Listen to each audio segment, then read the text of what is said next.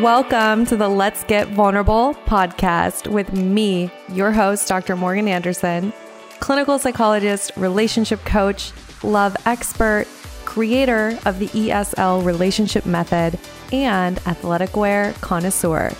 My mission is to help you raise your self-worth, have great relationships, and step confidently into the next level of your life. Each week, 2 episodes will air featuring expert advice, live coaching, and tips showing you exactly how to improve your life and attract great relationships. You deserve to feel empowered, secure, and loved. So buckle up and let's get vulnerable. Exciting news. The ESL Empowered, Secure, and Loved 8-week relationship coaching program is officially reopened for application.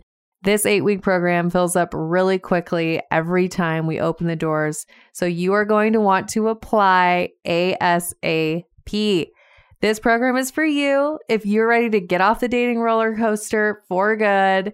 And if you need those internal shifts that allow you to embody a securely attached woman so you can effortlessly attract that relationship that you want. It also is for you if you need the tools for attracting and maintaining that healthy relationship. The program is designed, obviously, to help you bring in that partner that you can build a long-term, intentional, healthy relationship with. And even more importantly, it is about healing that relationship with yourself. This is that internal transformation that is needed when you're ready to step into the relationship that you deserve and to step into the next level of your life. I am personally inviting you to apply if you know that you're ready for help in this area of your life. You can't do it alone. You've tried everything and you are absolutely ready to do the internal work to get the change that you need so you can stop the pain and the heartache in your life and maybe go back into summer, go back into dating, feeling empowered, secure, and loved and ready to attract that relationship that you're so deserving of. If that's you and you're like, okay, Dr. Morgan, I hear you. I know I need this. I am going to take ownership of this area of my life. Enough is enough. I know I deserve what I deserve and I'm going to take action. If that's you, I encourage you to go to my Instagram bio, use the link there. It's apply now. So apply for the program there, or there will also be a link in the show notes. Make sure you don't wait. Apply now to reserve your spot in the program. What's up? It's your host, Dr. Morgan. We have a special topic today. I am going to talk about the relationship autopsy, A.k.a. how to handle a breakup, A.k.a. why you do what you do after a breakup. Essentially, we are just going to get super vulnerable and dive into that very painful experience of going through the end of a relationship. And we're going to talk about how your attachment style interacts with your way of processing a breakup. So it's a lot. All right. The relationship autopsy is that thing that you do after a breakup and you want to know exactly why it died, which I know sounds dramatic. But remember, a relationship is a living, breathing thing. It is a third entity. It is outside of you and your partner.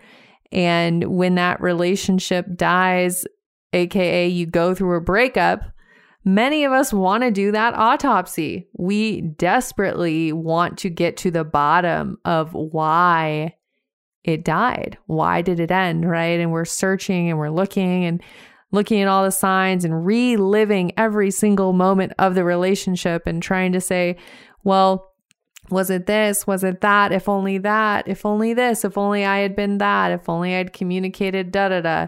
And we spend all that energy on this autopsy, right? So no matter what, I do know this: if you are going through a breakup, your attachment style is going to impact how you go through it, right? So what I just described about the autopsy, that is going to be most common for people who are anxiously attached. So if you have the tendency to prioritize your partner's needs above your own, you have the tendency to worry about being abandoned, fear of losing the relationship, you are most likely to place the blame on yourself for the end of the relationship, right? So while you were in the relationship, you're prioritizing your partner and making sure that you feel like, oh my gosh, I'm what they need. I'm making sure they feel good. And then when it ends, you're so hard on yourself, right? You totally evaluate everything you did and think, oh, if only I had done XYZ, then this wouldn't have happened. And you will spend time in deep reflection. You will experience pain. You will mourn the future that you had created in your head. Because remember, anxiously attached folks are busy creating futures before they've happened, right? They are always 10 steps ahead of the partner. And, of course, this is on a spectrum. This isn't everyone who has anxious traits, but likely if you experience anxious attachment after a breakup, you also have to mourn that future that you had created in your head. And you're busy analyzing everything you did because you're placing the blame on yourself, right? So something helpful to do if you're anxiously attached, do what I call reality testing. Gather the data, gather the facts, look at the length of time, look at what you did and the things that you can control. Remember that this was a third entity. This was not you that murdered this relationship. It was co-created. It was two people. And no matter how amazing you were, what an incredible partner you were, there's always part of a relationship that you can't control, which is what the other person brings. So do that reality testing. Remember that. If you can, do yourself a huge favor, stop with the autopsy as quick as you can. Get to a place of acceptance and allowing yourself to let go. Allow yourself to let go. Here's what I do know. People with anxious attachment have great ability to grow through a breakup, to really self-reflect, to experience loss, right? But to also ask themselves, how could have I taken care of myself better in that relationship? What could have I done to set better boundaries, to potentially lose less of who I was, right? What could have I done to honor my needs better, to communicate better, to express how I was feeling? It's important to try to reflect and grow. Essentially, you're asking, what would it look like for me to show up as more securely attached in my next relationship? What is it that I need to feel healthier as I move forward? And by the way, if you need help with that and you know you can't do it on your own, go apply to the ESL program. We will help you with that. You can use the link in the Instagram bio at Dr. Morgan Coaching. You just click apply now or use the link in the show notes. So anyways, when you're moving forward and you're anxiously attached, it's a great opportunity to say, okay, what does it look like for me to navigate my next relationship in a healthier way? all of us, right? No matter what our attachment style is, a breakup is an opportunity for growth. Of course, it's mourning. Of course, it's pain. Of course, it hurts like hell, but there's also opportunity for growth. And the anxiously attached person needs to know that just because the partner left, just because the greatest fear came true that you were abandoned, that does not mean that you're not worthy of love, that there's something wrong with you. It does not mean any of those things. It simply means you're one step closer to that relationship that is meant for you. Okay, and then let's take a look at if you are avoidantly attached. How do you deal with breakups? Likely you are really eager to get back out there. The avoidantly attached person is ready to go and ready to have fun right away after the breakup. You might be planning trips really quickly. You might be going on dates really quickly. You want to just move on and kind of act like nothing happened. You see this a lot where you have the anxiously attached partner who's just crying every day. They're posting these horribly sad songs on their Instagram story. Meanwhile, their avoidantly attached ex is dating someone new and putting in a relationship as their status on Facebook, right? Like we see this and it's explained by attachment style. Avoidantly attached does not want to deal with any of the pain that came up from the relationship ending.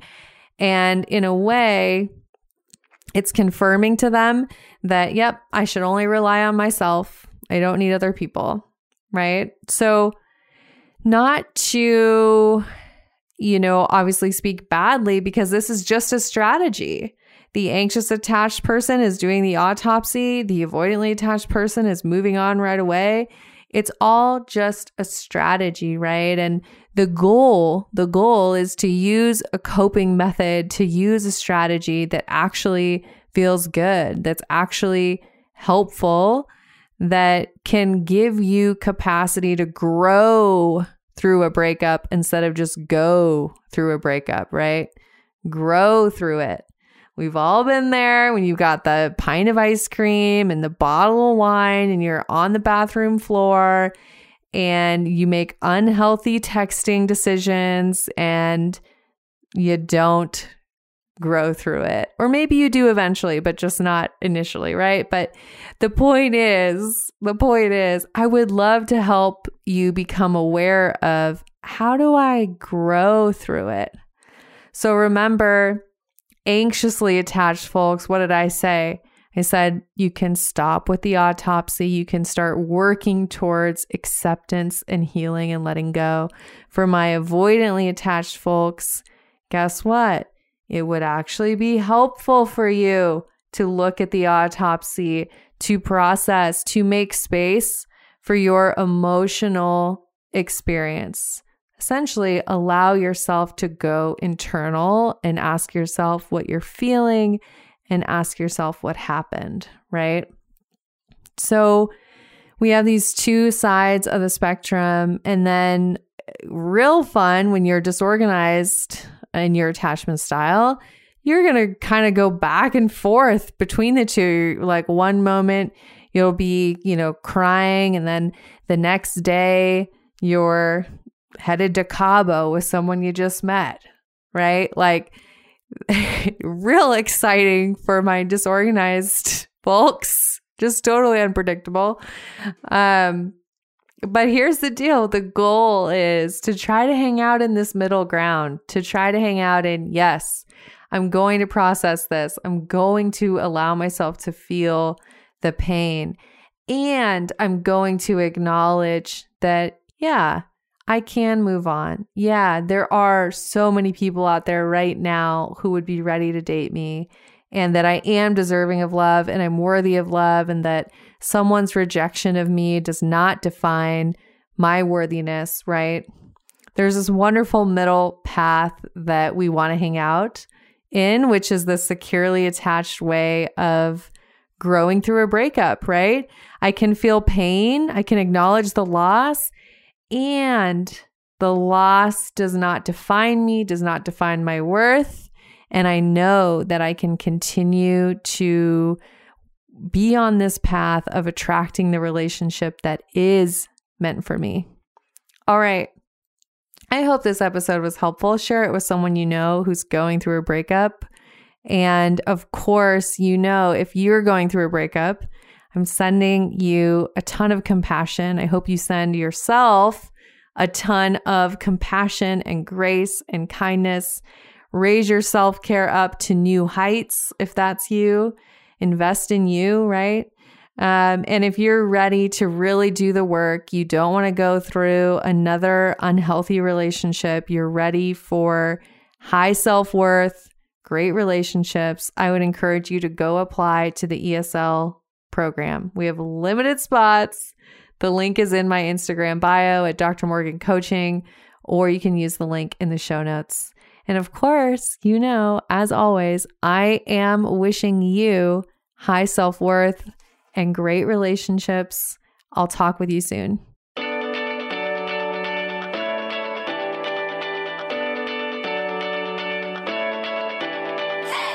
You guys, thanks for tuning in. I really appreciate each and every one of you. The best way that you can thank me is by sharing this episode on Instagram, Facebook, and making sure that you tag me at Dr. Morgan Coaching. And it would really mean the world to me if you took just 2 minutes to leave me a 5-star review on iTunes. This podcast is not free to produce, and the more that you help this little show grow, the more people will have access to this valuable information. So until next time, I'm wishing you high self-worth and great relationships. Thank you for being part of this community.